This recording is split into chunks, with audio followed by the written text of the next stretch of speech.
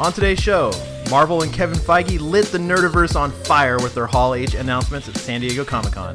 We discuss everything we learned about Marvel's Phase 4 and beyond on episode 20 of the Hella Nerdy Podcast.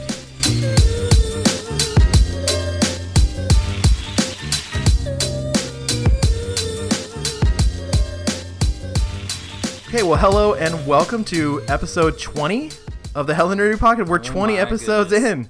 20. Remember how surprised we were when we got to 10? We've done 10 of these. 10. Let's quit now. No, we did 10 more. We should stop while we're ahead. But no. This isn't the last one? Oh. What a letdown. Oh, man. We just got these mic stands. We did. We look very official. I'm going to put a picture of these on our Instagram because we look super, super official. It's pretty nice. With these mic stands. I'm liking it. I'm liking it too. My kitchen looks like a podcast room. Yeah, now. Yeah. Although I'm not sure, I'm gonna have to get used to looking at you through these sort of wires and arms and stuff like unless that. you want to like kind of edge yourself, give you a little side eye. Yeah. We're just always giving each other side eye anyway. It's a love-hate relationship. Okay. You said through a side eye, wicked side eye. All right. So, like I said, it is episode 20, and we are here to talk about all of the things because there are so many things to talk about. But as we do on every show, we're going to start with our beer of the week. And this week, it's something pretty special. And there's a little bit of a backstory for it, so you'll have to bear with me. As you know, I'm a baseball fan. What? I know. Since when? I do the sports thing and on top of the nerd thing. It's a weird sort of... I had very distinct sets of friends growing up. Like all my nerd friends, they didn't really care for my sports friends. They weren't into sports. My sports friends weren't. It was one or the other. It was kind of one of the... You know how it is. You were the crossover. You were the bridge between both worlds. Yeah. Look, kumbaya, man. I'm all about bringing people together. So, anyways, so I'm a baseball fan, and I recently sent some notes back and forth with one of my favorite baseball writers. But he goes by the name of... He doesn't go by... What am I saying? He goes by the name of Batman. No. No. You're friends with Batman? I'm friends with Batman. Spoiler alert. So one of my favorite baseball writers, his name is Eno Saris. He writes for The Athletic. And many other things as well. And he also does a podcast for fantasy baseball, and they do a beer of the week at the end. Nice. So he's a big beer drinker. Really, really likes everything you could think of. But he lives in the Bay Area where I'm from, in the South Bay, I think, in near Palo Alto. And so we started talking on Twitter, and we decided to just do a beer trade because, he wanted some Minnesota beers. I wanted some California beers. I'm like, great. So sounds like a great exchange. It was a hell of an exchange. So he sent me a bunch of great stuff. I sent him a bunch of great stuff. But in particular, he sent me the Blind Pig Double IPA from Russian River Brewing. And Russian River Brewing is most famous for Pliny the Elder, which is...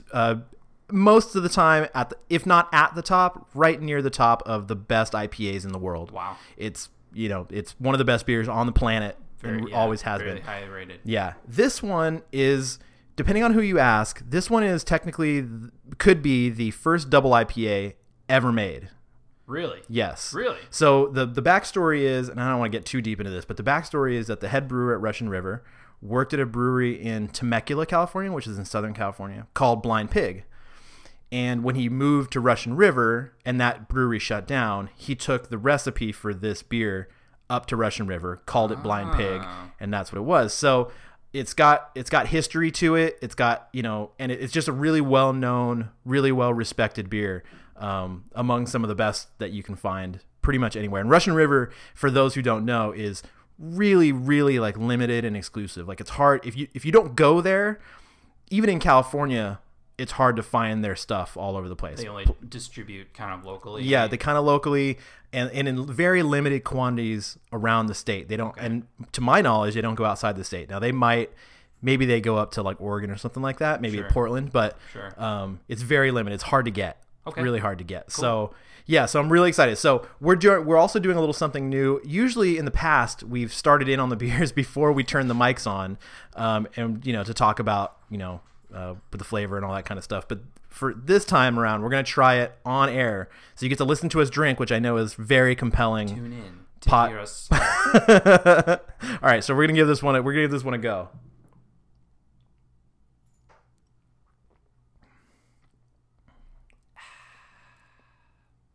Nice. Just to Yeah, thank you. just to signal that we've actually had some.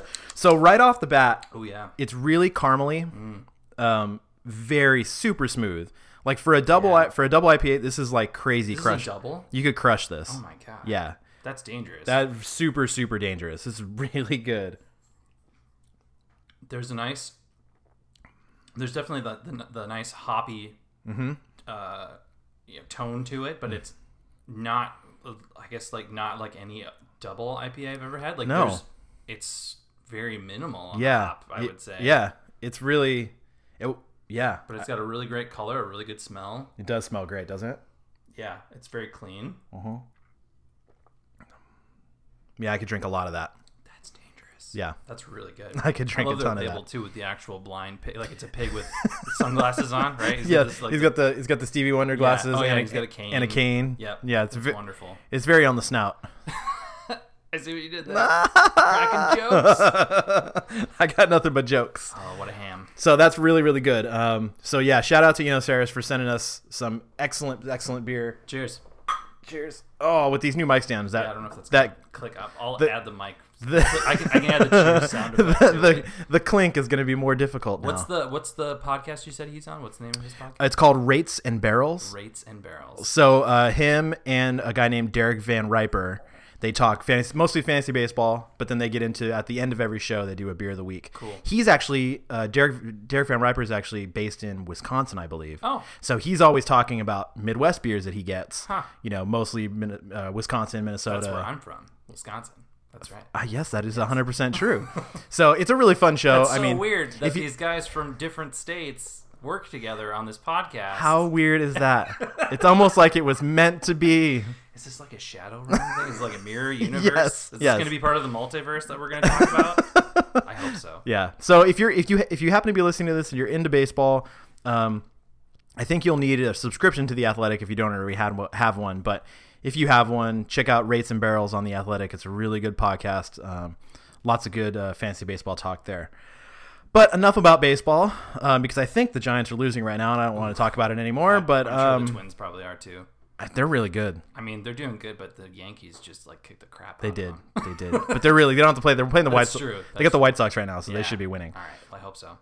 Anyways, Enough about baseball. Damn it. enough about it. This is not the Hella Baseball I mean, we can be podcast. hella nerdy about baseball sometimes. True. We're getting hella nerdy about this beer. Well, and that's the best thing about that podcast that Eno does, is that they kind of get really nerdy on things, because they're talking about spin rates and Oh, really? launch angles and all the things that Wouldn't normally think about all the highly analytical the science kind of behind it. The kind physics. of it's all that sort of stuff. Neat. Yeah, it's pretty cool. That is nerdy. I like it. It's very nerdy. So, anyways, we're gonna do the show a little bit different than usual. I think we did this once before, but we're gonna do it again here.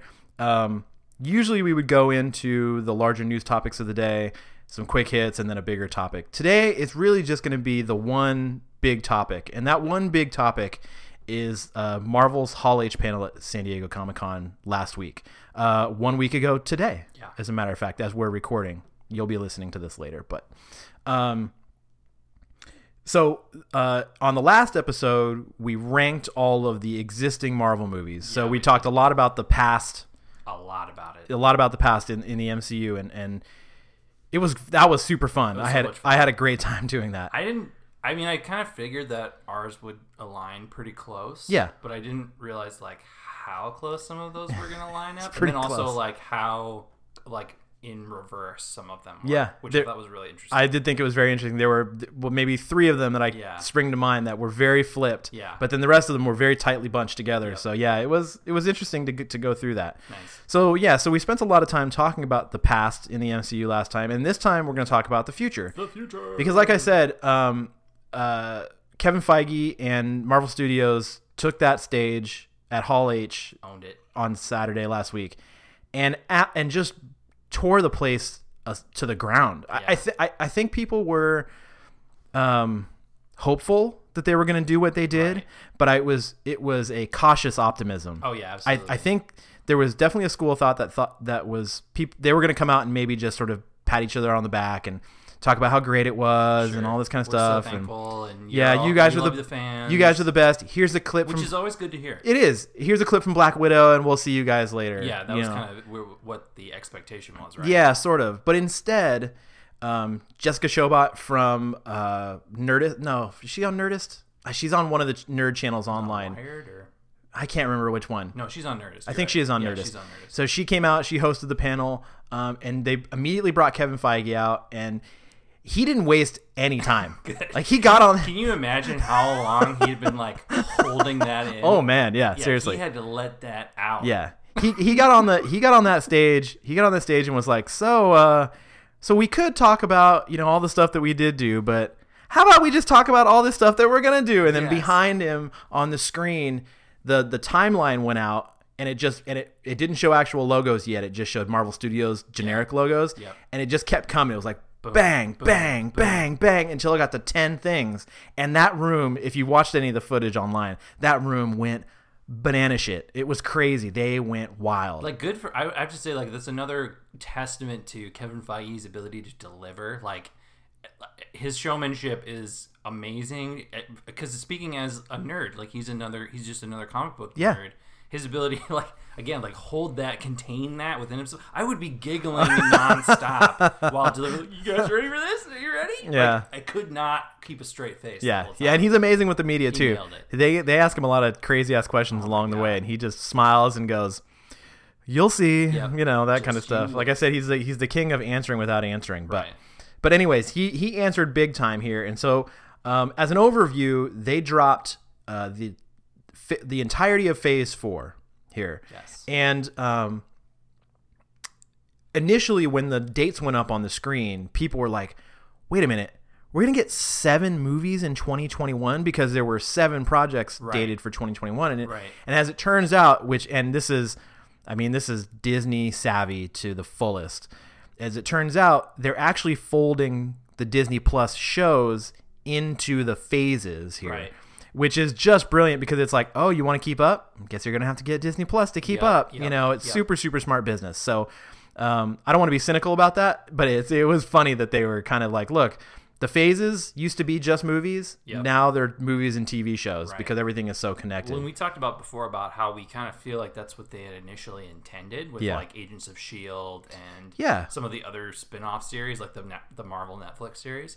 But how it just did not pan out that way. So I feel like this direction that they're taking makes a lot more sense. It'll probably be a lot more cohesive and easier to follow along with if you have that subscription. For sure. Right. Yeah. Agreed. So what we're gonna do here is we're gonna run through all of the things that were announced, and a couple of the things that were hinted at or talked about. And on the panel itself, they jumped around. They started off in sort of with, I think, the 2020 stuff, and then really bounced around through the 2021 stuff until they got the end, and they brought it back to the start. But what we're going to do here is we're going to go through this chronologically based on when these things are going to release. Cool. So first on the docket, to the surprise of absolutely no one, is Black Widow, which is dated for May 1st of next year. So May 1st, 2020. I know what I'm doing for my birthday. Yeah, nice. I just recently also changed my phone backgrounds to Black Widow stuff. So yeah, cool, good stuff. So right off the bat, the footage that they showed for this confirmed that the film was set between Civil War and Infinity War. I haven't seen the footage, but I've seen descriptions of the footage, and it'll be released at some point, probably in the next couple of weeks of next month. Yeah, probably. If it doesn't leak before then. We'll see. Just give it to us already. But what they did was, I guess, is they showed a montage of Black Widow moments, and it culminated with that moment of her and Tony Stark standing in Avengers headquarters. Yeah. And kind of giving each other at the end of Civil War, and Tony's like, well, they're going to come after you. Yeah. And she basically tells him to watch his back. Yeah. Yeah. And so that cuts right there, and then it goes into footage that they have shot for, and they've been shooting for, I guess, like 30 days or something like that. Oh, okay. So it's been not much. One of the things that they did show in the footage was a fight between Black Widow and Florence Pugh's character, Yelena Belova. And fellow Black Widow, right? Yeah. And it was described by most people as very Jason Bourne. Cool. In that it was really fast and really brutal and hard hitting. Close contact and stuff like that. So you kind of get a feel for the fact that these two characters were trained exactly the same. They've got all their same moves, and they know they can think along with one another. And then that scene actually ends with the two of them sharing a drink and like catching up and kind of being like, they call each other sis. Very Russian. Yeah. Yes, very Russian. Also in the footage, it confirmed Taskmaster. Cool. So Taskmaster is definitely in the movie. Yes. As we talked about, which was really, really cool. The costume looks awesome. Yeah. I think it looks way cooler than I was imagining it to. Yeah. I've heard a couple people kind of wish it had been Skeletor, but I don't know. I mean, there's always going to be those comic, true, I guess, like people want Captain America with the wings popping off of his head, I get it. I understand the nostalgia, but at the same time, the people who are creating these costumes are thinking in a practical way and like how a lot of that is going to, I mean, obviously there's only so much that you can do to make it practical, but at the same time, you want to make it fit into kind of a real world situation. That's what they've been trying to do, I think, with most of them. Yeah. You look at Iron Man's armor and it's like, okay, yeah, there's no way any of that would actually function right, but it looks like it would. Yeah. And that's kind of the genius behind a lot of that technical design, right? Yep, absolutely. So yeah. I think they're applying a lot of that to the same costumes here. Yeah, I mean, at this point, if anyone is going to actually question the Marvel costume designers, right? I mean, get over yourselves. Go away. Really, at this point, it's kind of stupid. But so also as part of the panel, they brought out the whole cast. Cool. Which is really cool to see. Notably, David Harbour. That's right. Who of Stranger Things fame plays Hopper in Stranger Things, and he will be playing the Red Guardian, Alexei Shostakov. Yeah. So he's like the Russian Captain America. Yeah, exactly. He's the Russian version of Captain America. And he even hinted on the panel that him and Cap might have issues. So. Ooh. I don't know that they'll necessarily show Cap in this movie, but they might reference him. Okay. I wonder if that alludes to anything like maybe they have history together, or if it's something if it's kind of like a living in the shadow of Captain America. Because, he's this first super soldier. Yeah. Right? And so everybody's been basically trying to replicate the super soldier thing ever since Captain America. Yeah. And so he's just another replica. Yep. Right? So it kind of remains to be seen whether or not this version of the Red Guardian will be good guy, bad guy, something in between, something like that. They also confirmed a piece of casting that was rumored but hadn't yet been actually confirmed, which was Rachel Weisz is in the movie. Yeah. And that's what an unbelievable get. What an unbelievable get just from a talent standpoint for the MCU. Look, I mean, they're pulling in everybody who's anybody now. Oh, yeah. But that she's major, and that's really, really good. There are a couple people who announced throughout this panel that were major, but she's one of them. So she'll be playing a character called Milena, I believe, who is kind of the head mistress of the Red Room. Okay. And I should say, one other piece of the footage that I heard about, somebody described online, Natasha's being chased, and you see in the distance, like, chasing her, like at least 8 to 10, maybe more other Black Widows dressed just like her. Oh, cool. So it like sort of like all the other students from the Red Room coming after her kind of thing, which is pretty neat. I'm like, whoa. We haven't seen anything like that before. No. She's been the only one in the movies, right? Like, I mean, they did the brief glimpse of the Red Room in Avengers Age of Ultron, right? When Scarlet Witch like messes with her mind.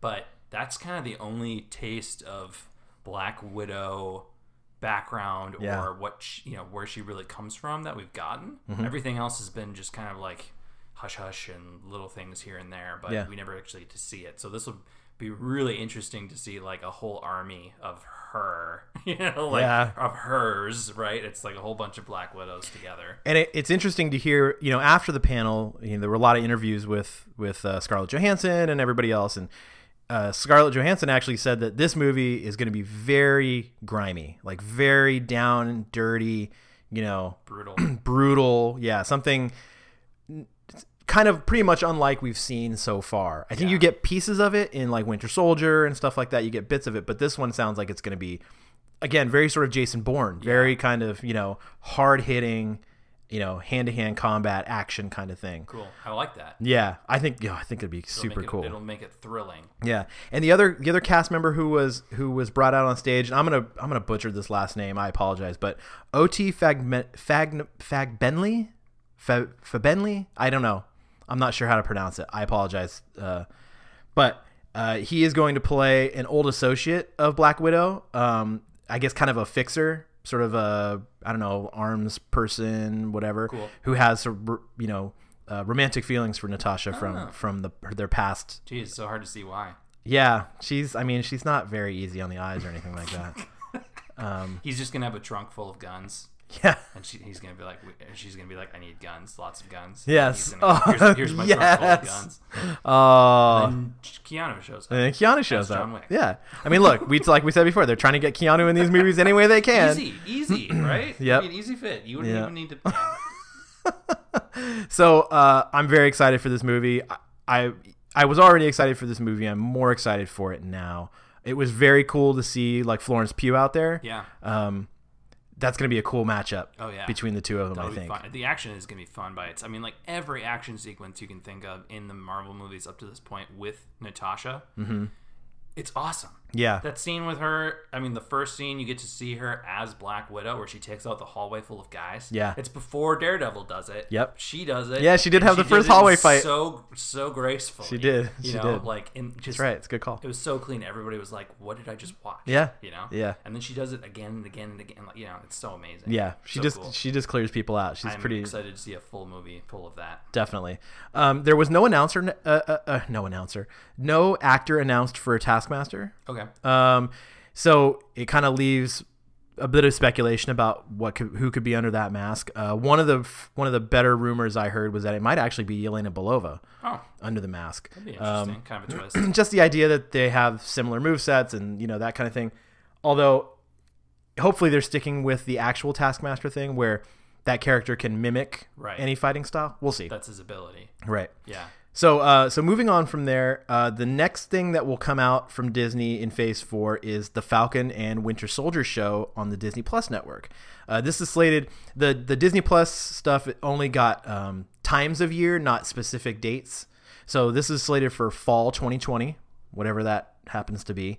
And there wasn't too much to this part of the panel. They brought Anthony Mackie and Sebastian Shaw out on, I keep calling him Sebastian Shaw, even though he's the Black King of the Hellfire Club in the X-Men. Sebastian Stan. They brought them both on stage. What was very cool was that Mackie came out with the shield, with the Captain America shield. That was awesome. And actually handed it to Sebastian, who then they ended up handing it back to Jessica Chobot. Actually, nice. She took it. So that was kind of fun. And it was confirmed also. In a panel, or not a panel interview, but like a junket interview sort of after the fact, that Mackie had actually had his first Captain America costume fitting. Nice. Yeah. So it's going to be cool. Apparently they went to his house. Ooh. All right. Like under cloak of night. I suppose you have to keep it on the DL. You got to keep it really under wraps. Release that stuff right away. It's still a while before it's going to come out. Can't let anybody sketchy take a picture of it. Well, they have so much press to release before they've actually... have they even started filming yet? I don't know. It's a good question. The big piece of news that came out of this was as they were talking and joking around, having a good time, their little panel interview with Kevin Feige was interrupted by the video screen, and you just hear a voice in the background and sort of crackles or whatever, and then the room goes dark and it comes up, and it's Daniel Bruhl from Civil War, who played Zemo. That's right, Baron Zemo. And so he's returning as Baron Zemo, and he basically said he's coming for them. Mm-hmm. And at the end of it, he pulled on the purple mask.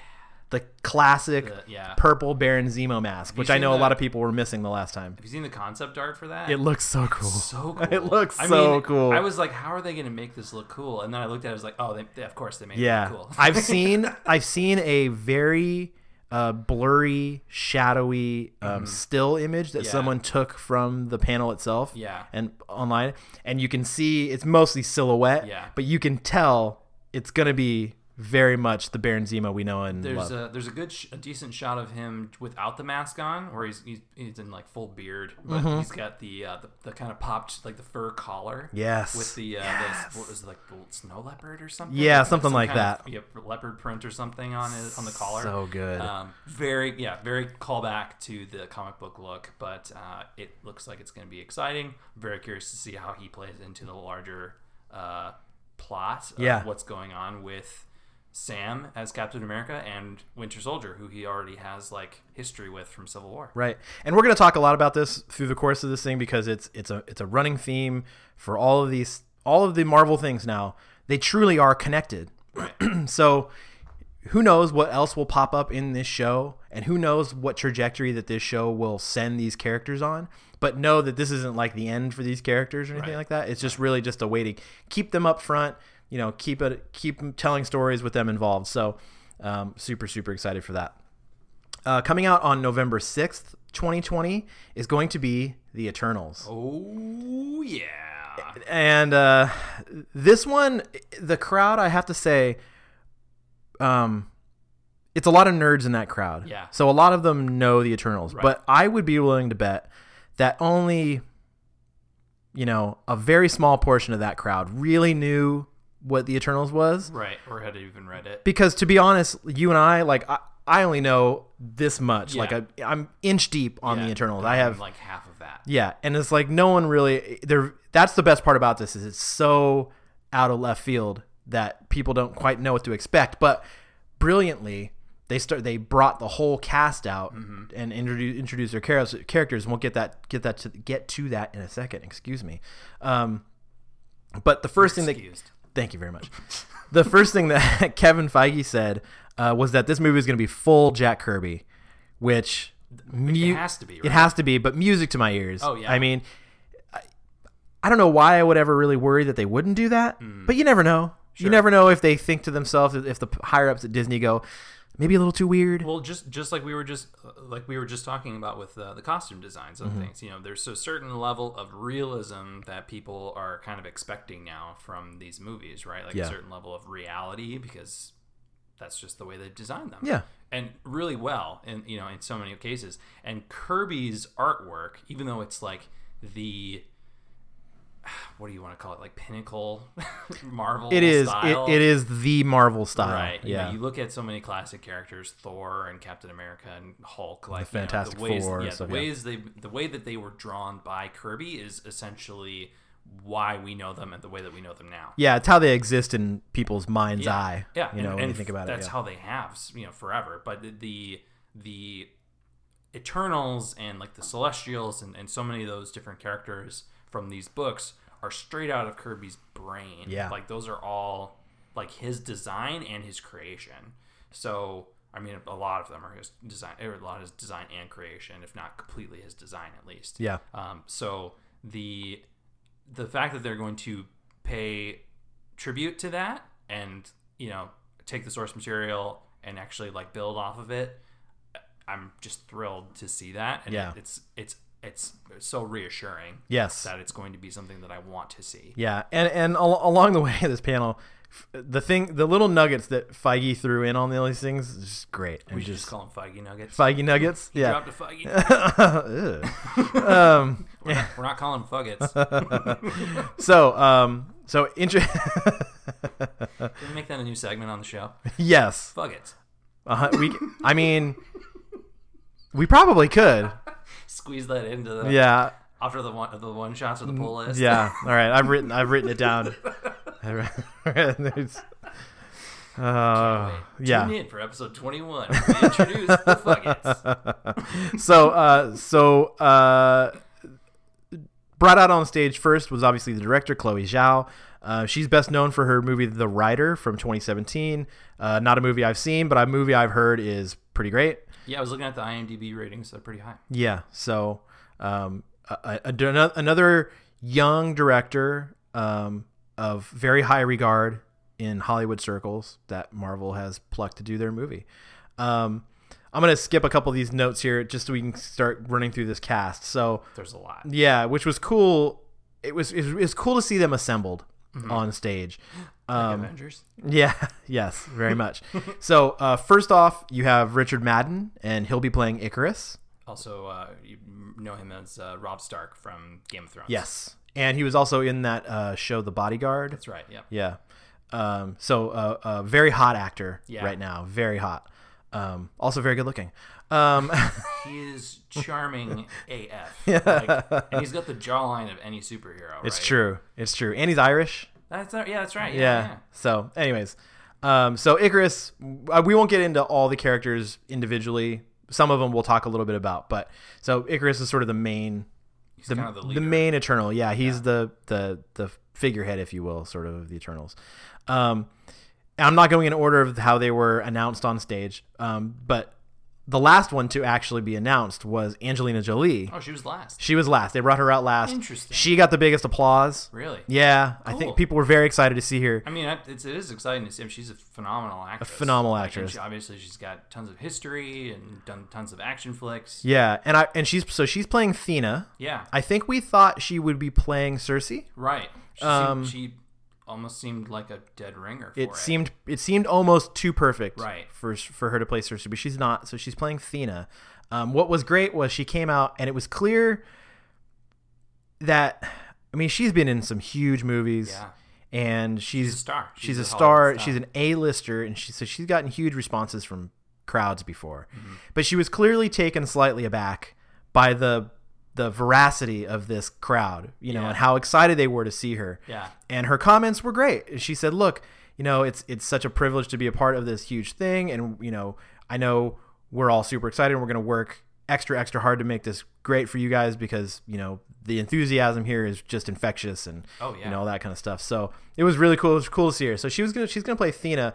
And like I said, not Cersei. I'll just say now, Cersei was not announced. Yeah, but she's as kind part of the key cast. Character. She's a huge part of the story. So I have to think there are some things that they're holding back. Yeah. For D23, which is in late August and stuff like that. Disney Expo or Disney convention. Yeah, and one actress who was not announced on this was Millie Bobby Brown, who I think a lot of people. Well, there was a lot of speculation and rumors going around that she was going to be part of this movie. So I think that she might get announced at D23 as Cersei. Okay. So we'll see.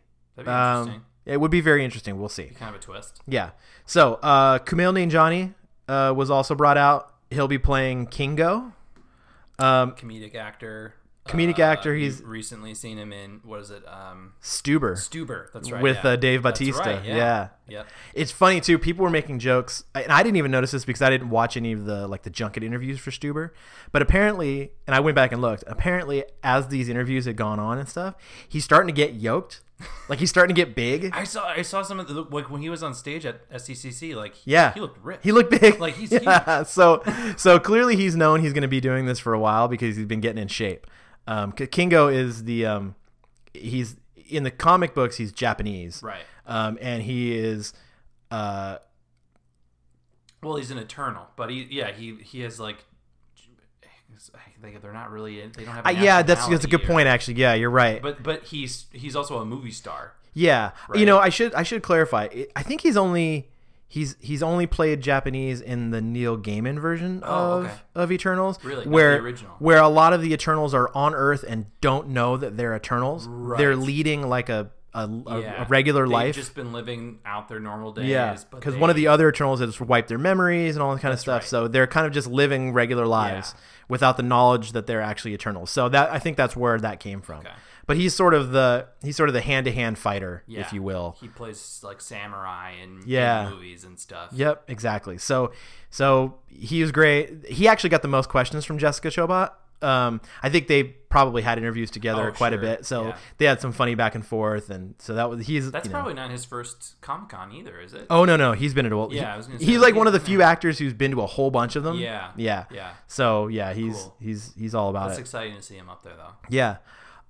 Next on the list was Lauren Riddoff. She'll be playing Makkari. So excited. Very cool. So I've never heard of her before. I had not either, but the more I read about her, the more excited I got. Yeah, exactly. And now this is going to be another theme along the whole cast here is they gender swapped a lot of these roles. And ethnicity. Yeah. Yes. So in the books, Makkari is usually male, but she'll be played female in this movie.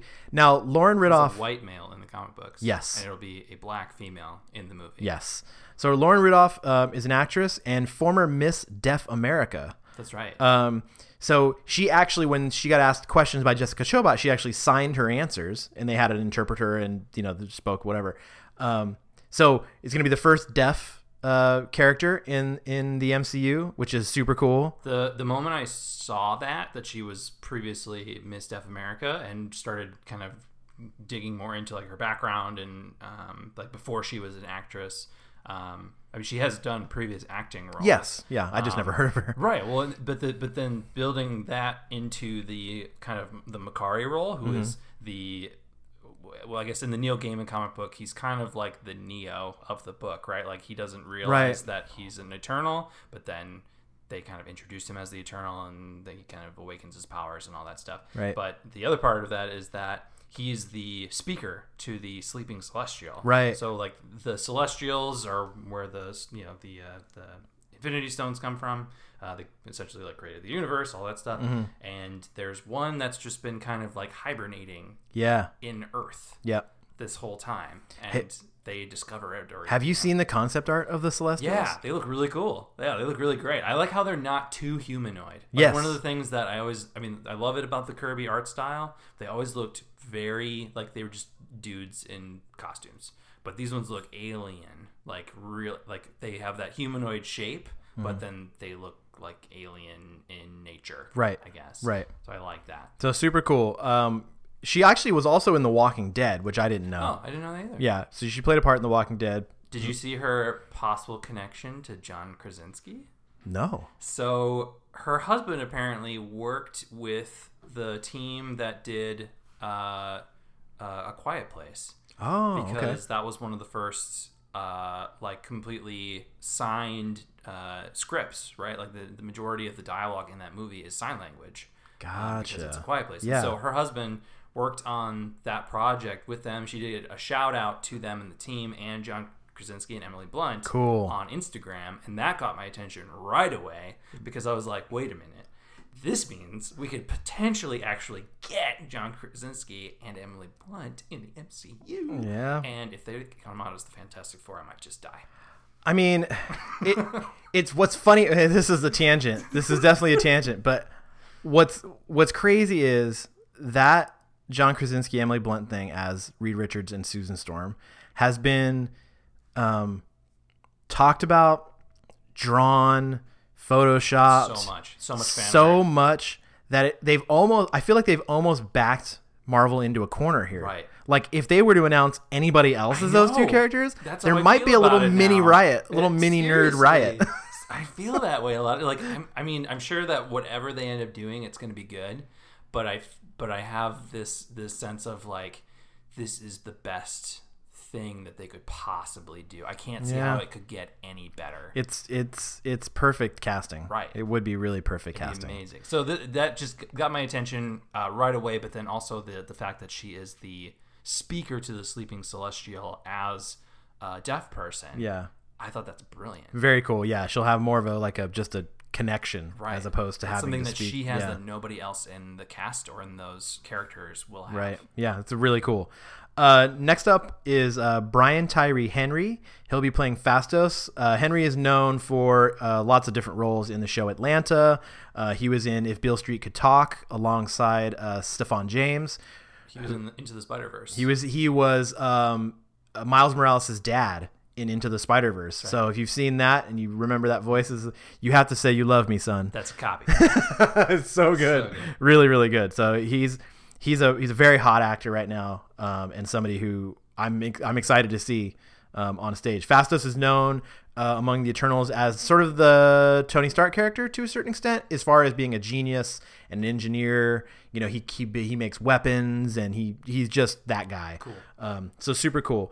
I'd say the second biggest cheer came for Salma Hayek, who was announced as Ajak. Cool. Another gender swap. And Ajak is usually the I want to call it leader of, because Ikaris is usually the leader of the Eternals, but she's sort of the I don't even know what how to really explain, kind of the Professor X of the Eternals to a certain extent, like not the field general leader, but kind of the behind the scenes kind of leader.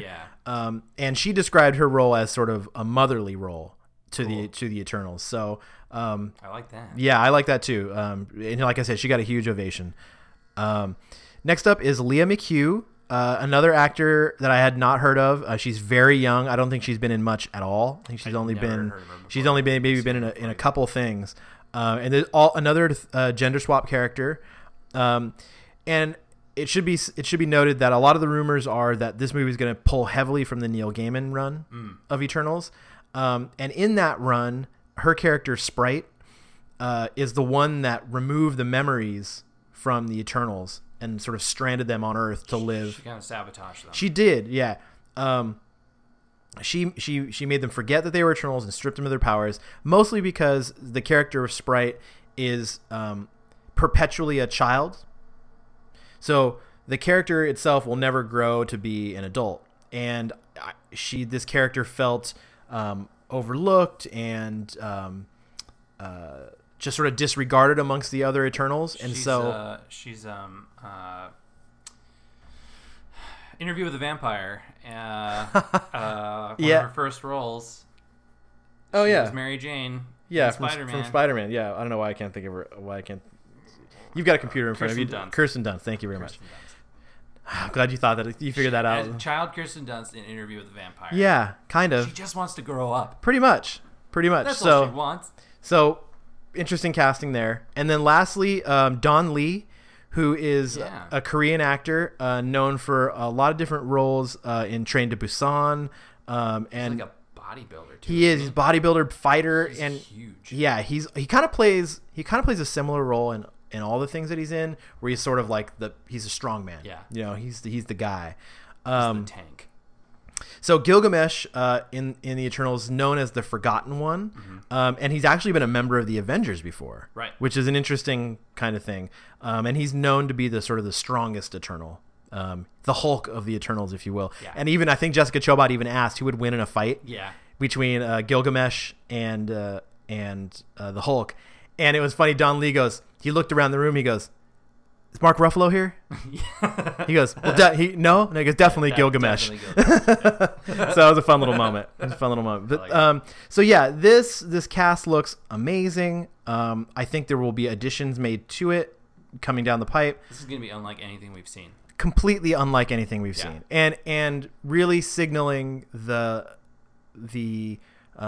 heavy cosmic nature of the upcoming phases of the Marvel Universe. And you thought Guardians opened the door. Yeah. This is going to be nothing. Blown wide open. Yeah, nothing compared to that. Like so they're just making this universe as wide and as deep as possible. Cool. And this is going to be a crazy thing to see. I like it. Yeah. So the next thing up on the slate, scheduled for February 12th, 2021, is going to be Shang-Chi. Yeah. But not just Shang-Chi. Right. So the title of the film is actually Shang-Chi and the Legend of the Ten Rings. Hell yeah.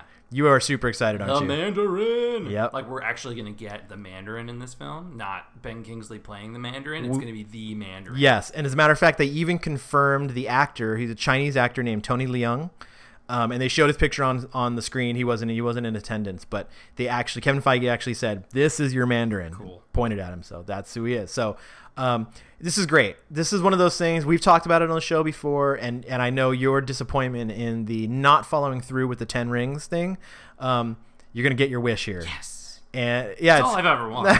I mean, I've wanted lots of things. What was cool was I heard that they played a montage of all the little Easter eggs of 10 Ring stuff that people missed. Oh. So like tattoos on people's wrists, things in the background, all this. They showed all these things like in an Ant-Man and stuff. There's a call. Oh, really? Yes. Cool. Yeah, I guess the one in Ant-Man is one of the henchmen for the Yellow Jacket character pulls a gun and like extends it, and for like half a second you see the 10 rings on his wrist. Ooh. Like his sleeve pulls back and it shows it. So it's like a blink if you miss it moment. I like that. That's really sneaky. Yeah, so those are the best Easter eggs. It's like, true. Come on.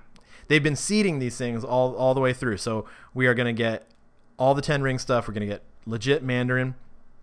And they announced another part of the cast they announced was Awkwafina. So she's in Crazy Rich Asians and Ocean's 8. She's kind of blown up after Crazy Rich Asians. People love her. So she's part of the cast. And then there are also rumors out there that Walter Goggins, who was in Ant-Man and the Wasp as Sonny Birch, is going to come back because there's rumors that he's actually been working for the Mandarin. You know, he references his benefactor or whatever in the movie. Instead of the Osborn tie-in, it would be the Mandarin. Yep. I like that. Yeah, I like it too, especially since they put a 10 rings thing in Ant-Man. Right. You know, it kind of would make sense to kind of do that. That'd be a cool team up too if they ended up doing like an Ant-Man, Shang-Chi and Ant-Man team up. I think that could be really fun. Yeah. Plus the oh my god, the action in this movie is going to be amazing. Yes, it will be. Anybody who loves kung fu, let's get to business. Yeah, let's get to business. Cool. Cannot wait. So the big casting announcement for this was for Shang-Chi himself. And they cast a Chinese-Canadian actor by the name of Simu Liu. Now, this is wild to me. So they screen tested him on the Sunday in New York, the Sunday before Comic-Con in New York. He was cast, he was given the role on Tuesday, and by Saturday he was in Hall H doing the panel. That's some fast work. So he was delightful. Like, if you go find some interviews of this guy online since then, he seems like the nicest human being in the history of the world, not including The Rock. What if him and The Rock it'd still be part of that dream of The Rock getting into the MCU. He's going to. But he will eventually. They end up in the same scene at some point. Just give it time. The Rock will be in a Marvel movie. So he's basically an unknown actor for the most part. He's done mostly stunt work, and he's also been in television shows in Canada. He's known for so he's got some acting. He's got some acting experience, but he's a young guy. He's definitely got the look. There's some pictures leaked online of him like shirtless working out or whatever. He's yoked. Ripped. Yeah, he's stacked. So and he looks like he can fight. That's the big thing. Right? Yeah, so he's got he's got the stunt background and stuff. So it's kind of like some of his high kicks. I mean, I can't even low kick that high. That is ridiculous. Yeah. Cool. I can't remember the actor's name now, and it just came out, as a matter of fact, the Once Upon a Time in Hollywood. Yeah. The actor they cast for that to play Bruce Lee in the movie, I think people thought maybe he might end up. Why not? As it, but maybe slightly on the nose. I don't know. Yeah, I mean, I do agree that is an easy connection to make. I mean, just because, Shang-Chi is kind of a Bruce Lee connection. Pretty much is, yeah. But, you could say that about so many other characters in millions of other, pop culture properties. Yeah. I think it speaks to Marvel's mission to diversify their cast and their production teams. Yep. And also to give chances to people who probably wouldn't otherwise get chances at other big studios like that. I love casting an unknown in a role like this. In a movie that no one has expectations for. Yeah. No one is, really talking about to a certain... nerds are talking about it. Oh, sure. But among all the things on this list, this is probably the one that's going to fly the most under the radar. Right. And, if this guy is as good as he seems like he could be and just completely blows out of the water. And it should be noted, too, that the director is Chinese-American, Destin Cretton. So, this could be really cool. I think it's going to be fun. It'd be really cool. I'm really excited. So coming up after that, and this is the part of the panel for me that got my blood flowing when this stuff started to come up. Wait, what does that mean? Just leave it.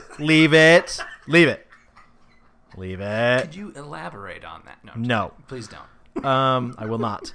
But this got me. It got you excited. It got me very excited. Vision. Yeah. Ready for Vision? So spring 2021. Yeah. So spring 2021 on Disney Plus. we're going to get WandaVision.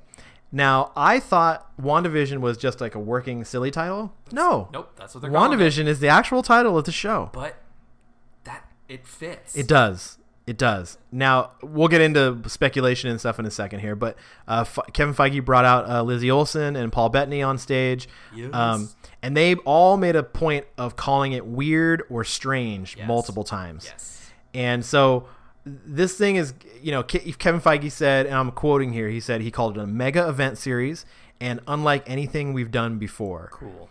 Which...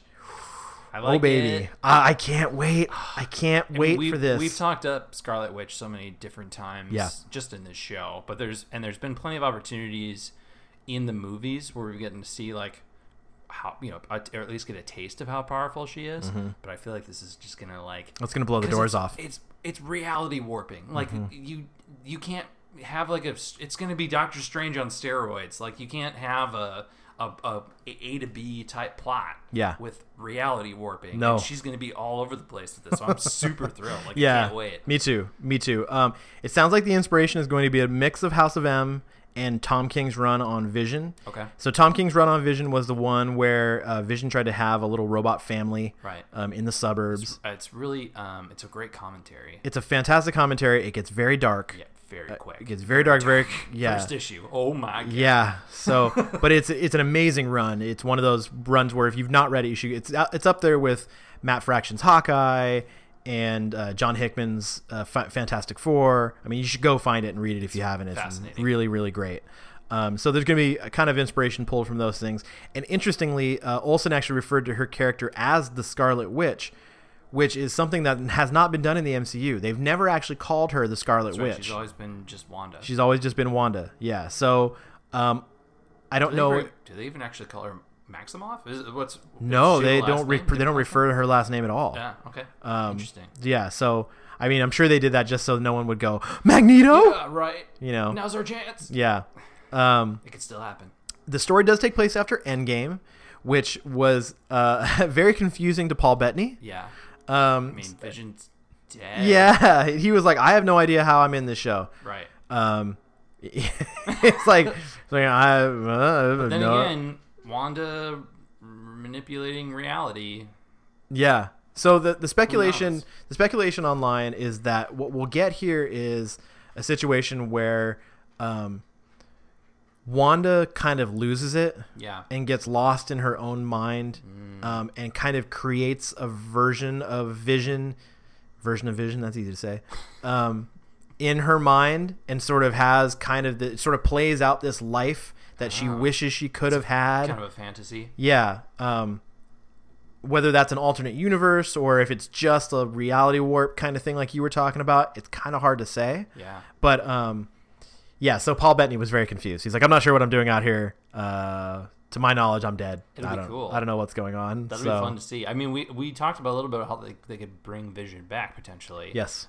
Like really bring him back. But if this is just kind of like some kind of wishful thinking or some kind of dreamland that Wanda has concocted for herself, that could make it all kinds of twisty. Yeah, super twisty. And so as cool as all of that is, the bigger news for me was the announcement of another character who we've seen in an MCU movie before returning to be a part of this show, only older and grown up, and that is Monica Rambeau from Captain Marvel. So Lieutenant Trouble, little Monica Rambeau, all grown up, is going to play a part in this show. The actress Teyonah Parris from Dear White People and Mad Men was announced as taking over the role. She came out on stage. She was very excited to be there. So yeah, it was really cool to see. But she referred to herself as a Marvel superhero, quote unquote Marvel superhero. So we're gonna get Photon, which is wild. Did she end up as Miss Marvel? She was Captain Marvel at one point. Yeah, okay, had Monica Rambeau's had a couple or several different quote unquote superhero names, similar to Captain Marvel's power sets. Yeah, very very similar. But also, if anyone can hear that, we have a dog. We have a dog in the house tonight. We're being visited by my fur nephew and fur niece. Hello, fur nephew. Have some water. Yep, he's thirsty, but he's also bored. Why are you guys nerding out at the table when you could be petting me instead? I'm sorry. We're not. I'm sorry. We're not including you in this. Just need some love. Yeah. Yeah. Photon. I mean, we haven't seen her since Captain Marvel, so it'd be cool to see that kind of continuity added. But to the TV show with Wanda, I wonder how she's going to get in the mix. I don't know. I think that's the part of it that really is interesting and exciting to me. Is that here's a character that was minor in Captain Marvel. Yeah. I mean, she wasn't in it for that much, but those she did pick the color scheme of her costume. It is true. But for people who know, they know that Monica Rambeau means something in the comic books. And for them to be paying this off already and not like in the next Captain Marvel movie or anything like that is pretty exciting. Yeah. It's a pretty exciting thing to see. It means that there's more potential for her character to grow in different ways. And be in other things. Yeah, she won't just be doomed or as typecast as a supporting character for Brie Larson. Right. That's awesome. Yeah, exactly. More representation all the way. Yeah, definitely. And as they were getting done with this part of the panel, Kevin Feige made sure he told everyone, in no uncertain terms, that the events of this show are going to flow directly into the next movie on the slate. And when I say directly, you'll understand what I mean in just a second. So the next movie on the slate, slated for May 7th, 2021, is going to be Doctor Strange 2. Yes. But not just Doctor Strange 2. The title. This is a title that this is where Marvel Studios just completely jumped the shark. This is where they get to shine. This is like the most comic book title in the history of all comic book movies. It absolutely is. Yeah, it really is. So the title of the movie is Doctor Strange in the Multiverse of Madness. Yes. So so thrilled. Yep. And Feige even said, just because Quentin Beck lies about the multiverse doesn't mean it isn't real. Thank you. Thank you, Kevin Feige. Thank you, Kevin Bless Feige. your heart. And to be fair, the Ancient One did say the word multiverse. That's true. In Doctor Strange 1. So right. I hope that he eats some like interdimensional like slug goo food stuff like he does in the comic books. Oh man, like, he at might. one point he ends up having to eat only like interdimensional food. Yeah. He probably he just goes will. Through all the dimensions so much he like becomes like dependent on it. Well, he probably will. And the reason why I think that might be the case is the director Scott Derrickson came out and said most notably that this was going to be the first horror movie in the MCU. He actually said gothic horror. Is what he said. All right, dark. So, yeah, because so he's taking some Bram Stoker. Or yeah, I don't know. Like so he's taking this in a very, very dark direction. Okay. Now Kevin Feige was also quick to point out it's still going to be PG-13. Okay. So we're not going to get Doctor Strange 1 was PG-13. Well, they're all PG-13. Yeah. Yeah. All the Marvel movies are PG-13. So far. I mean, we're not into Deadpool. We're not into Deadpool territory yet, so we'll see. We'll see how that goes. But he did make sure to tell everybody still PG-13. I mean, that's still exciting. I mean, I feel like they can push it pretty far. Yeah. Even just being a PG-13 film, but when you have madness in the title, yeah, you have no idea what to expect. It's 100% true. And the rumored villain for this movie is Nightmare. Ooh, which would fit the gothic kind of horror film genre feel. Yeah, that's what they're going for. So one of the rumors is that in the WandaVision show, Nightmare might be part of the catalyst that drives Wanda insane. Ooh, I like that. And that rumor came out of the fact that they announced Lizzie Olsen as part of the cast of the Doctor Strange movie. So she is going to co-star in this movie. That's amazing. So I think what Kevin Feige said, I'm paraphrasing, he's like, any movie that's got a great sorcerer should also have a great witch. Yes.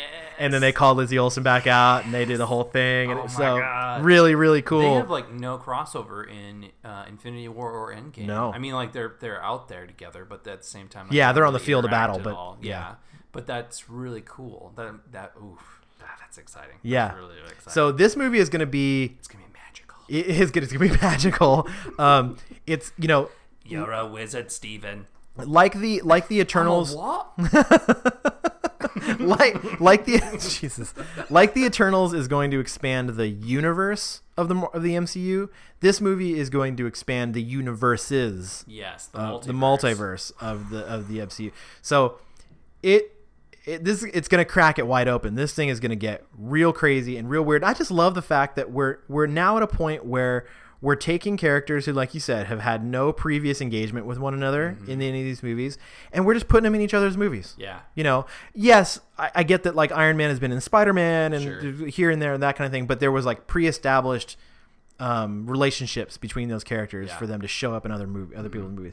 Now we're just doing things where we're just going, okay, this makes sense to the story, and because it's all going to flow together anyway, let's just have Lizzie Olsen in with Benedict Cumberbatch, and we're going to do this thing. It's going to be great. Well, and I think that connection, that multimedia connection that we've been talking about, the TV to movie, the movie to TV or streaming show, whatever, like, that is more comic booky. Yeah. You know, that idea of having like a series, right? You have like several issues or episodes of a story going on, but then there's one overarching story that's going on at the same time. Yep. And that is what I think is most exciting about a lot of these announcements. It's just the potential there for having these huge, like, massive stories that can be told. And there's just going to be little facets that are going to be all over the place that you really have to pay attention to in order to get everything. Yep.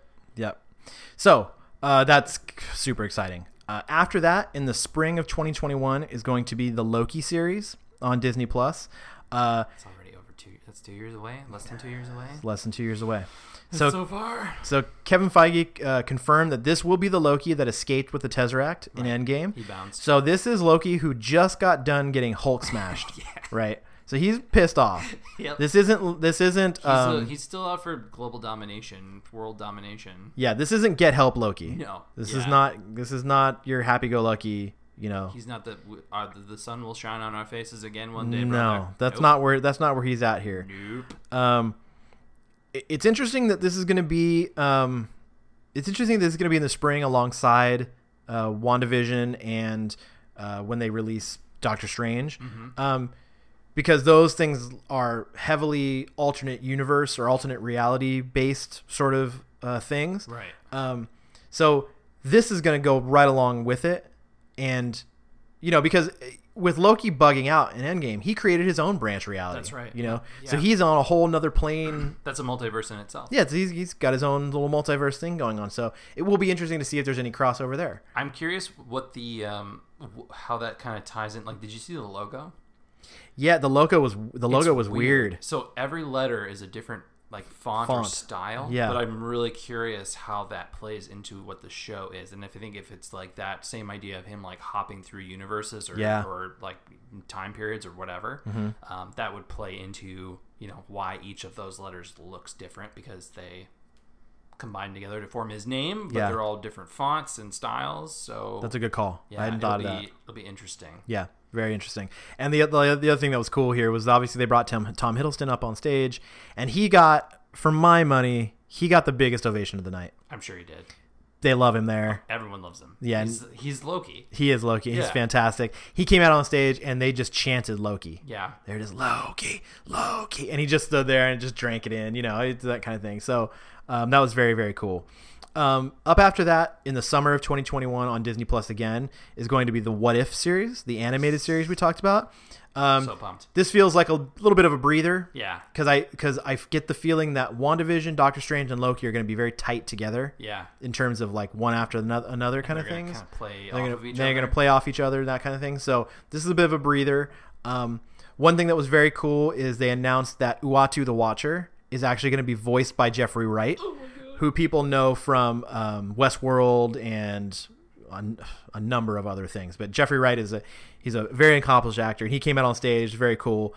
And the other thing that was cool about this was they announced that the actual actors from the MCU were going to voice their characters in animation. So cool. They had all their faces. Their faces up there. So cool. They didn't have Robert Downey Jr. or Chris Evans. That makes sense. Yeah, I think those are the only two that weren't on there. I feel like we're not going to see them in an MCU anything for some time. You know, actually, I take that back. I may be wrong about Chris Evans because really? They are doing the What If Peggy Carter got the super soldier serum thing as part of the What If. So he may actually voice Steve Rogers. I might have got that wrong, but I know for a fact Robert Downey Jr. wasn't on there. Sure. So this looks like it's just going to be really fun animated stories, What If stories. Yeah, they're things that you won't necessarily, they're like one-off stories that you won't really have to like follow along to get everything else that's happening. They're just going to be like fun little episodic. Yeah. Right, and with them opening up the multiverse, this is just a way.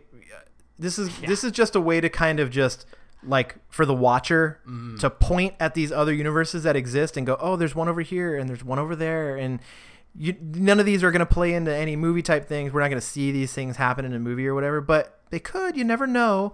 Seeding a lot of different things. The one thing that I thought was crazy, I don't know if you saw this or not, but the logo for the What If, it looks like the Marvel Studios logo, but instead of saying Marvel, it says What If. Yeah. And up in the top corner, if you look very closely, there are zombies. There are Marvel zombies. What? So they might be doing an animated Marvel zombies thing. Oh my god! And if you're not aware, in the Marvel comics, they've done a bunch of different zombie-based, not What If things, but kind of like they are one-off arcs. Yeah, they're like contained miniseries. Usually, it's like 4 issues or something like that. Yeah.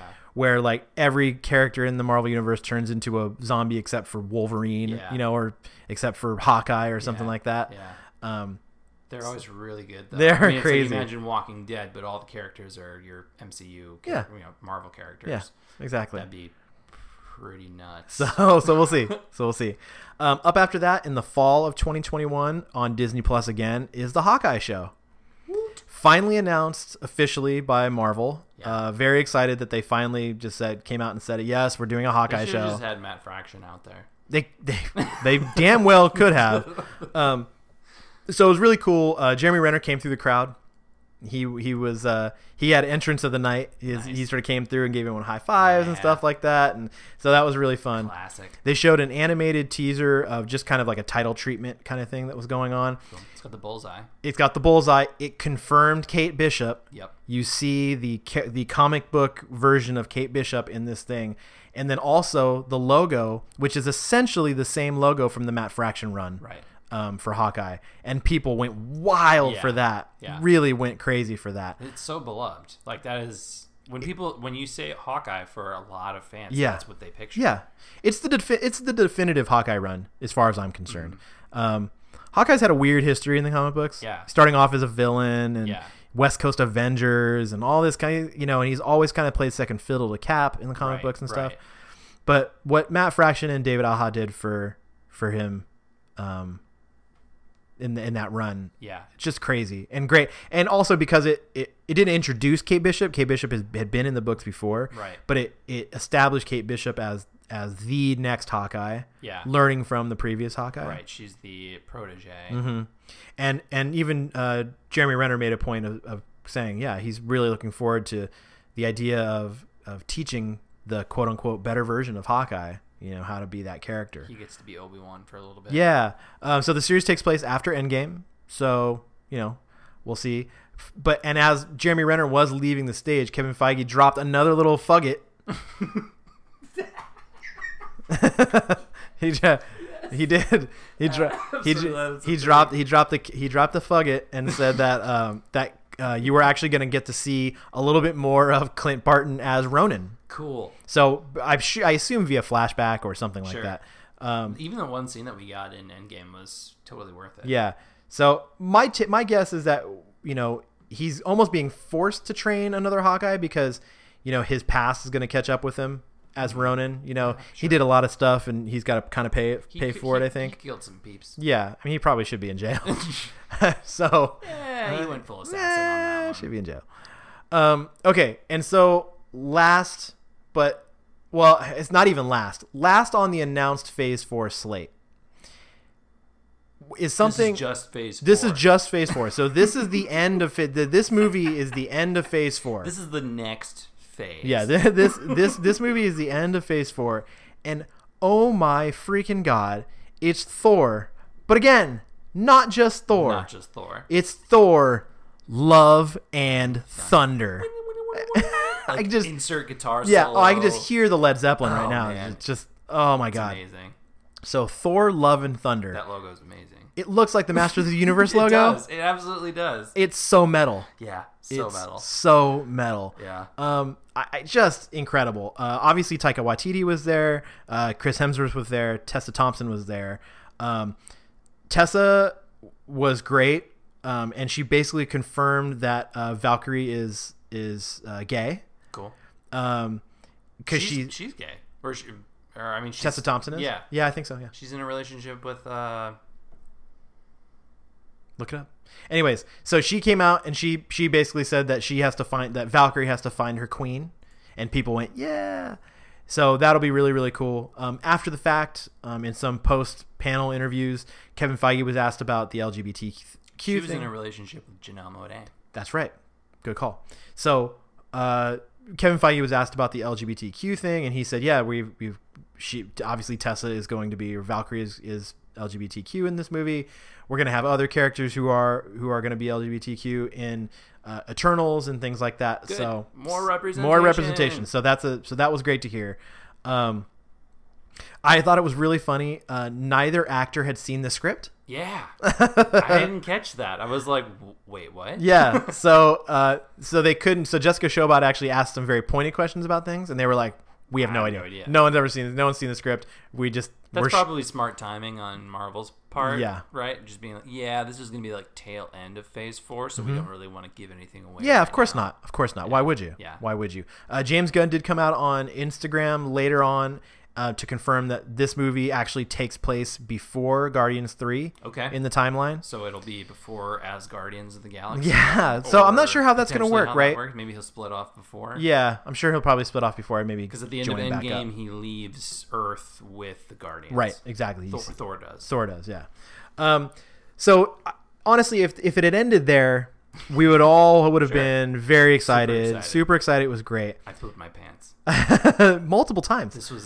I can't even believe this happened. So Taika, he kind of got in this little rant, not rant, that's a bad word of putting it. Got a little tangent about his favorite Thor runs. Jessica Chobot teed him up. They obviously had this planned.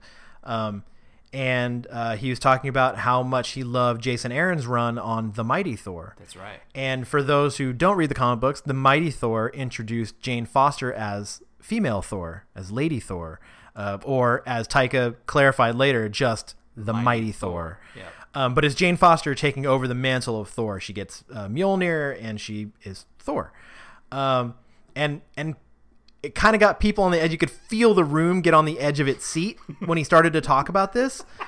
And then he said, and there's only one person who can handle the role of the Mighty Thor, and that is none other than Natalie Portman. Yep. She's back, y'all. Yep. She's back. Yeah, that was I couldn't believe it. I was like, "Are you serious? Are you shitting me?" Blown off my chair. I could not believe it. I mean, I was thrilled at the fact that they were even going to be doing more Thor movies. Yeah, right. Like that his character was going to continue, but getting a Mighty Thor like that, no one would have seen that coming. Like, oh man, it's too exciting. And the fact that Natalie's coming back for it, I think, is amazing. Yeah. I always felt like she got such a raw deal in the first two movies, and she was okay in the first one, I thought.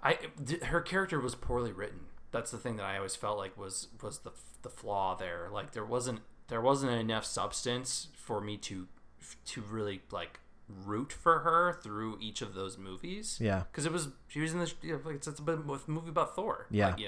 And she's the love, quote unquote, love interest or whatever. But the fact that she's going to have an opportunity here to really be like the powerhouse, that is thrilling to me because I know that she can do it. Yeah. And it was cool. She came out on stage. Taika handed her a hammer. Gave her the hammer. And bowed to her. Oh, and so good. she took the hammer. It was really cool.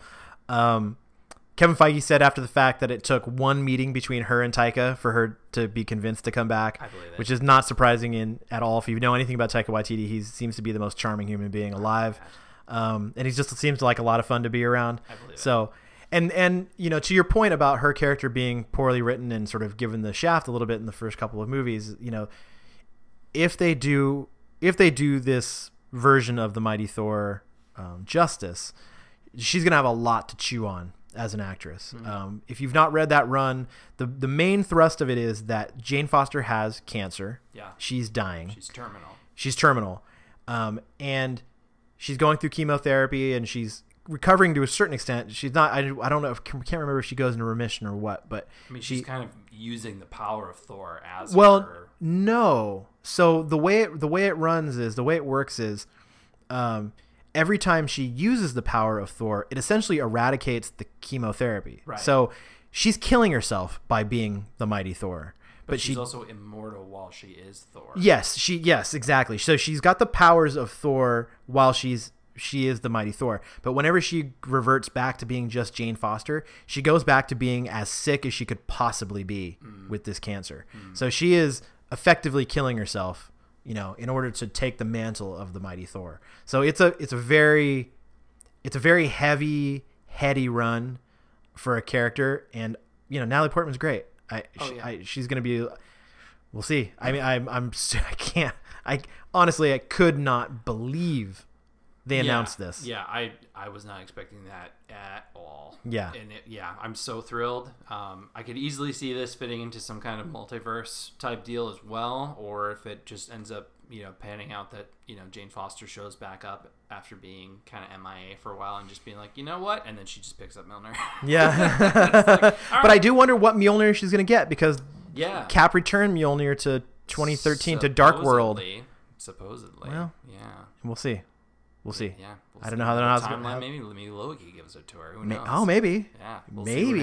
Wow. There's so much stuff that can happen here. Yeah. And then way after the fact, Jeff Goldblum actually teased to return as the Grandmaster for this. That'd be great. That'd be fantastic. More Jeff Goldblum is something we all need in our lives.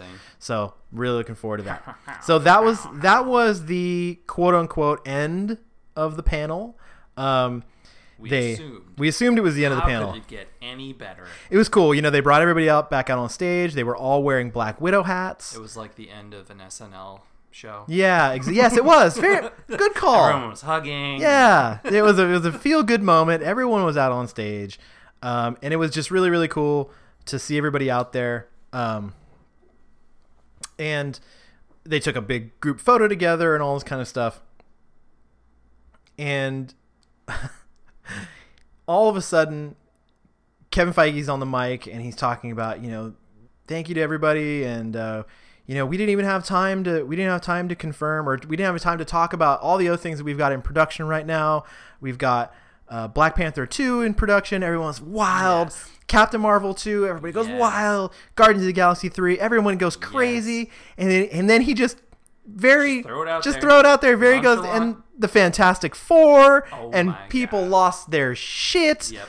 And then he goes, and we didn't even have a chance to talk about mutants, and people like were just, I mean, you know those, what is that on SNL too, where I forget who it is. It's a skit where somebody is singing, but they're singing so well, and like the crowd's going so crazy, like people's heads are exploding. Like there's just girls in the crowd just going, ah! Their heads are just blowing up. That's what I imagine that crowd was like when he said the word mutants. Literal heads exploding. Yeah, when he said the word mutants, I feel like everybody just like their heads were. Four and mutants just drop. Subtle drop. Sorry we couldn't get to the news of all of that. Oh, it was crazy. Confirmed they're in production. That's amazing. So he says all that, and then he goes, and then he says, there's more. He goes, oh, you know, and there, you know, there's one other thing, you know, those things. And when he said those things, he meant those other movies that I just got talked about. He's like, those things have been rumored. You know, people have kind of known those things might be coming. Yep. But one thing that hasn't been rumored, there's one more thing we want to talk about. And so he goes, you know, ladies and gentlemen, 2-time Academy Award winner Mahershala Ali. And Mahershala comes out, and everyone's like, oh, even some of the actors who were on stage were kind of like, that was amazing. Oh my God, it's Mahershala Ali. You see the fans' reactions. Everyone's like, oh, that's great. And then all the people on stage are also unprepared for this. Jeremy Renner is in the shot, and he's standing there kind of going, it's Mahershala Ali. Wow. And he also member of the Spider-Verse. Yes. Yeah. Good call. He plays Miles' uncle. Yeah. Uncle Aaron. That's right. Yeah. Who is the Prowler. He was the Prowler, yeah. So they bring Mahershala out. He's got a hat, and Kevin goes, Mahershala, I see you brought your own hat. What is that? And Mahershala puts it on, and it says Blade. So good. And people lost it. The room goes dark. The logo for Blade comes up on the screen. People are heads are exploding. Oh my God. You know, I think 2 or 3 people gave birth. Every vampire peed themselves immediately. Yeah. Crazy. So we're going to get Mahershala Ali as Blade. Never would have thought about it. So out of left field. There's been so much speculation. I mean, he even teases all the speculation. Yeah, we've talked about this stuff. It's, you know, it's kind of been like rumored out there for a long time. You know, we already kind of knew about like we had planned and talked about Black Panther 2, Captain Marvel 2, Guardians 3. And there were some people who were disappointed that those things weren't talked about more. Oh, yeah, sure. Absolutely. And I mean, like, I have no doubt that we'll be getting a lot more news of those things and probably future properties from, like, D3 and other, once more of the movies and shows come out. But we talked about the previously regained properties a few episodes ago. We were talking about Ghost Rider and Blade and like what we would want to see out of those. This is something I never even knew I needed until just now. I had no idea. I just like I had not heard any rumors about this. No one had talked about it. Nothing. What's crazy is reportedly after he won his second Oscar, Mahershala went to Marvel Studios. The Green Book? Yeah. Yep. He got a meeting with Kevin Feige and some of the other producers there. He just went in and said, I want to play Blade. I mean, apparently that's about as long. He should have just shown up in like sunglasses and with swords, trench coat, and whatever. He just walked in and was like, "Hey, how's everybody? Meet and greet. Like, hi, nice to meet you. Whatever. I'd like to. This weather. I'd like to. You try ice skating uphill lately? So he just went in and said, "I want to play Blade," and Kevin Feige, in his eternal wisdom, just kind of went, "Yeah, all right. Yeah, I think that's great. I think great idea. Let's do that." And so, I think the way they kept this under wraps is that it was very few people in the room, and like they just left the conversation there, essentially. Right. With Mahershala and his agent, and Kevin Feige and whoever else was in the room. There was probably tons of paperwork and stuff they had to go through, but on the minimal side. At that point. Yeah. So yeah. And this is still far off. Like it's phase 5. Yeah, this is stuff that's not going to happen for another few years. Yeah, 2022 at the earliest. But it's exciting. Super exciting. So that was an unbelievable way to end the panel. The logo looks sick. The logo does look crazy, doesn't it? Really, really. Yeah, cool. It looks really good. And that's kind of I think that's another like testament to the creative people behind these shows and movies. It's just like we haven't even seen concept art. Like we know what Mahershala Ali looks like, right? We can kind of imagine what he would look like as Blade. Maybe. It's super easy to see. But there's so much of this stuff we haven't seen anything of, and the only thing we've gotten so far is that we know that they're making them, and then these like logos that are made for the properties, right? And if you look at the logo and you're excited about it, just by those two things, like that really says a lot about your marketing team, like absolutely. People that are like the creative people behind that. Absolutely. And I should point out, when Kevin Feige did this prior to Phase 3, several years back now, it included things that didn't actually end up getting made. I can't, off the top of my head, The Inhumans is the one that really sticks out. That was on that.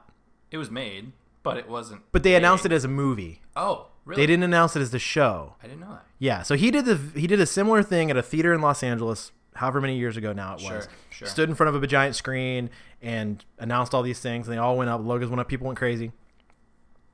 But some of the things on that list didn't get made. He made a point of saying, he's like, while things could change, anything could change. Sure. These are things that are pretty much set in stone. Like these things are not gonna not happen. Right. So it's very exciting to know that we're not gonna lop one of these things off the calendar. Yeah, exactly. I mean, and we've already talked about the potential for each one of them, how they can connect together in so many different ways, and the universe building and multiverse building that they're going to be doing off of just these ones that they've announced. Yeah. Right. But yeah, throwing in we haven't even talked about the Fantastic Four, the X-Men. Like, whoa, yeah, there's so much stuff they could do just with those two. I know, it's crazy. And then as he is wont to do, post panel during the media, I don't even call you one. It's not really a junket, but there was kind of a press row. Oh, sure. I guess that happened afterwards. Yeah. He dropped a couple more fuggets. One that they really struggled with what to announce at this show, because they've got so much of Phase 5 also locked in that they weren't sure whether they should just announce, actually do full panel announcements for things in Phase 5 as well. They've got they've already got properties that are in production. Yes, they've got things that are in production, so they know for a fact things are moving. Right. So they really struggled with it. They held it to Phase 4, and then also he's on the record as saying that just like the first 3 phases built to that Infinity War Endgame kind of thing. Mm-hmm. The same thing is happening now with the next several phases, whether that's 4, 5, and 6 or just 4, 5. It kind of remains to be seen. But all of these movies, all of these shows, all of these things that they're doing, they're all leading into another big event. Right. The 2 leading candidates, I think, for that big event right now are Secret Wars and Annihilation. Yeah. I'm putting my money on Annihilation. Yeah, that seems like it would kind of fit with at least the titles they've announced currently. Yeah.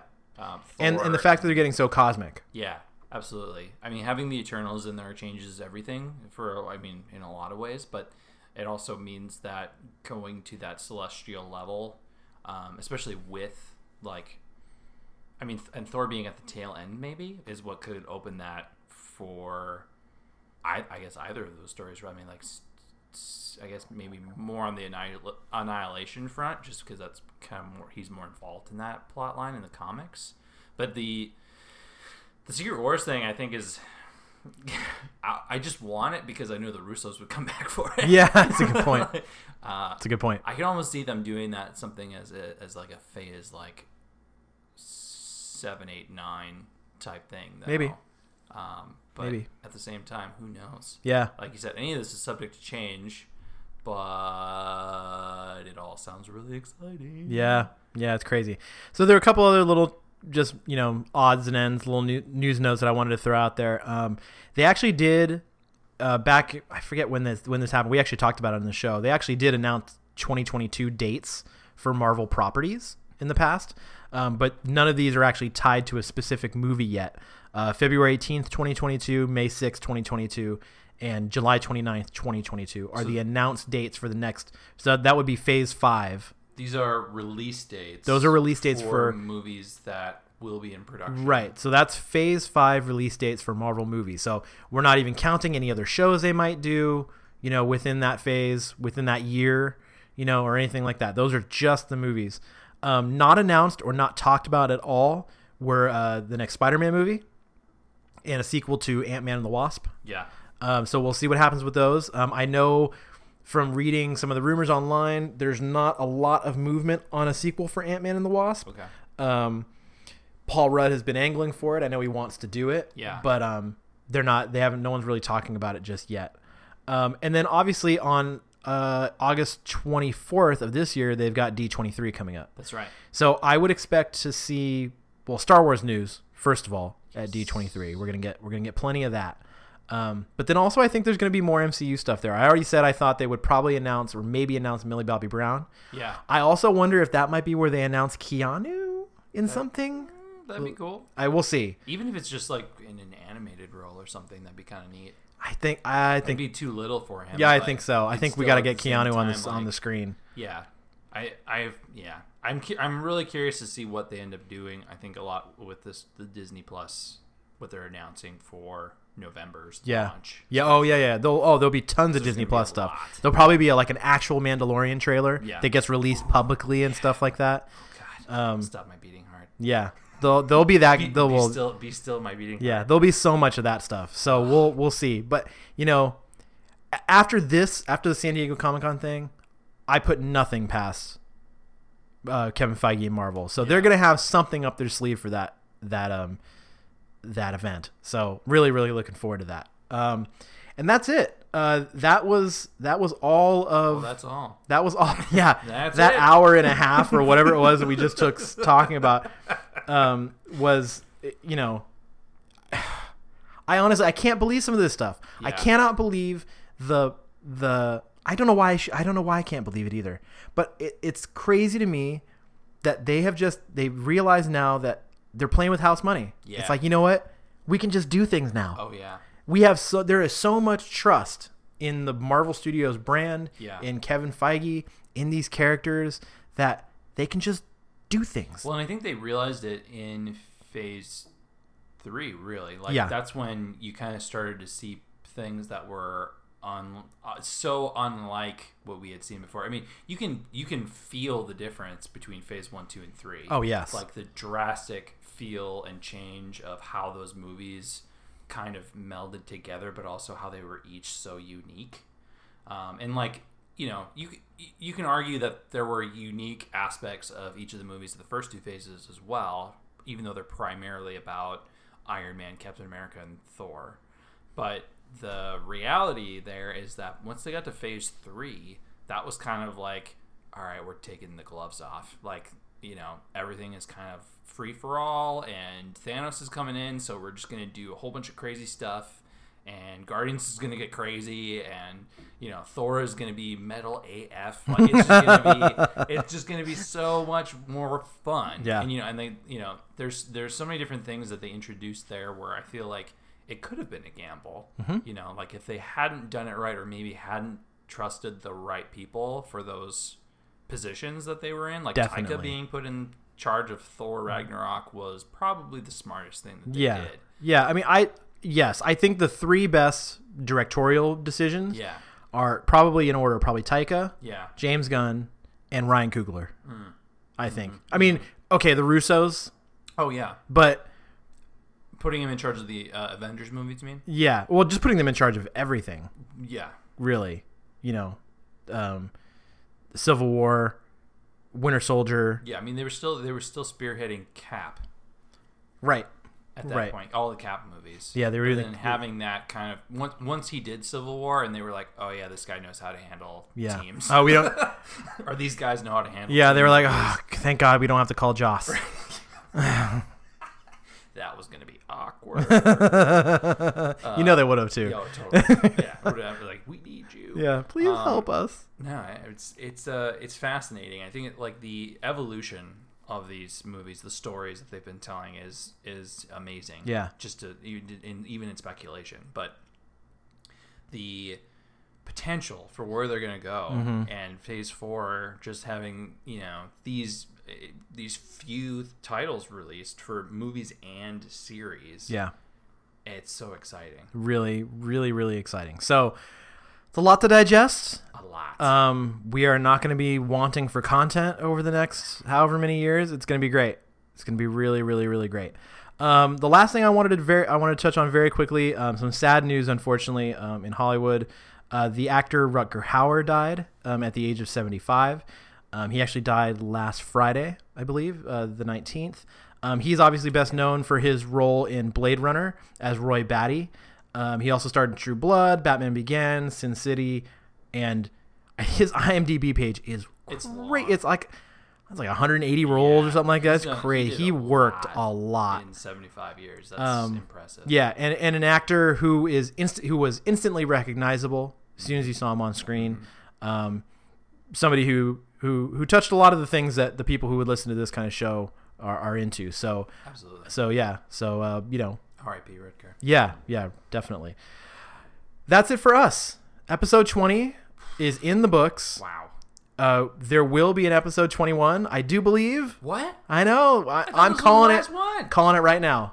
Calling it right now. You can't keep. Episode 21 will happen. Mark my words. In Phase 12. For anyone who might have missed it, we have our Spider-Man Far From Home spoiler review up online right now. You can go find that. Had a lot of fun recording that.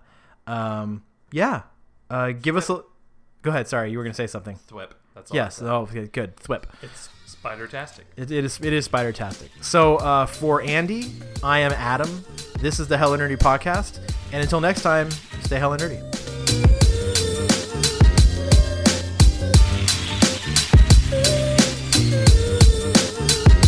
If you enjoyed the show, be sure to subscribe, like, and follow us on Instagram at Hella Nerdy Podcast.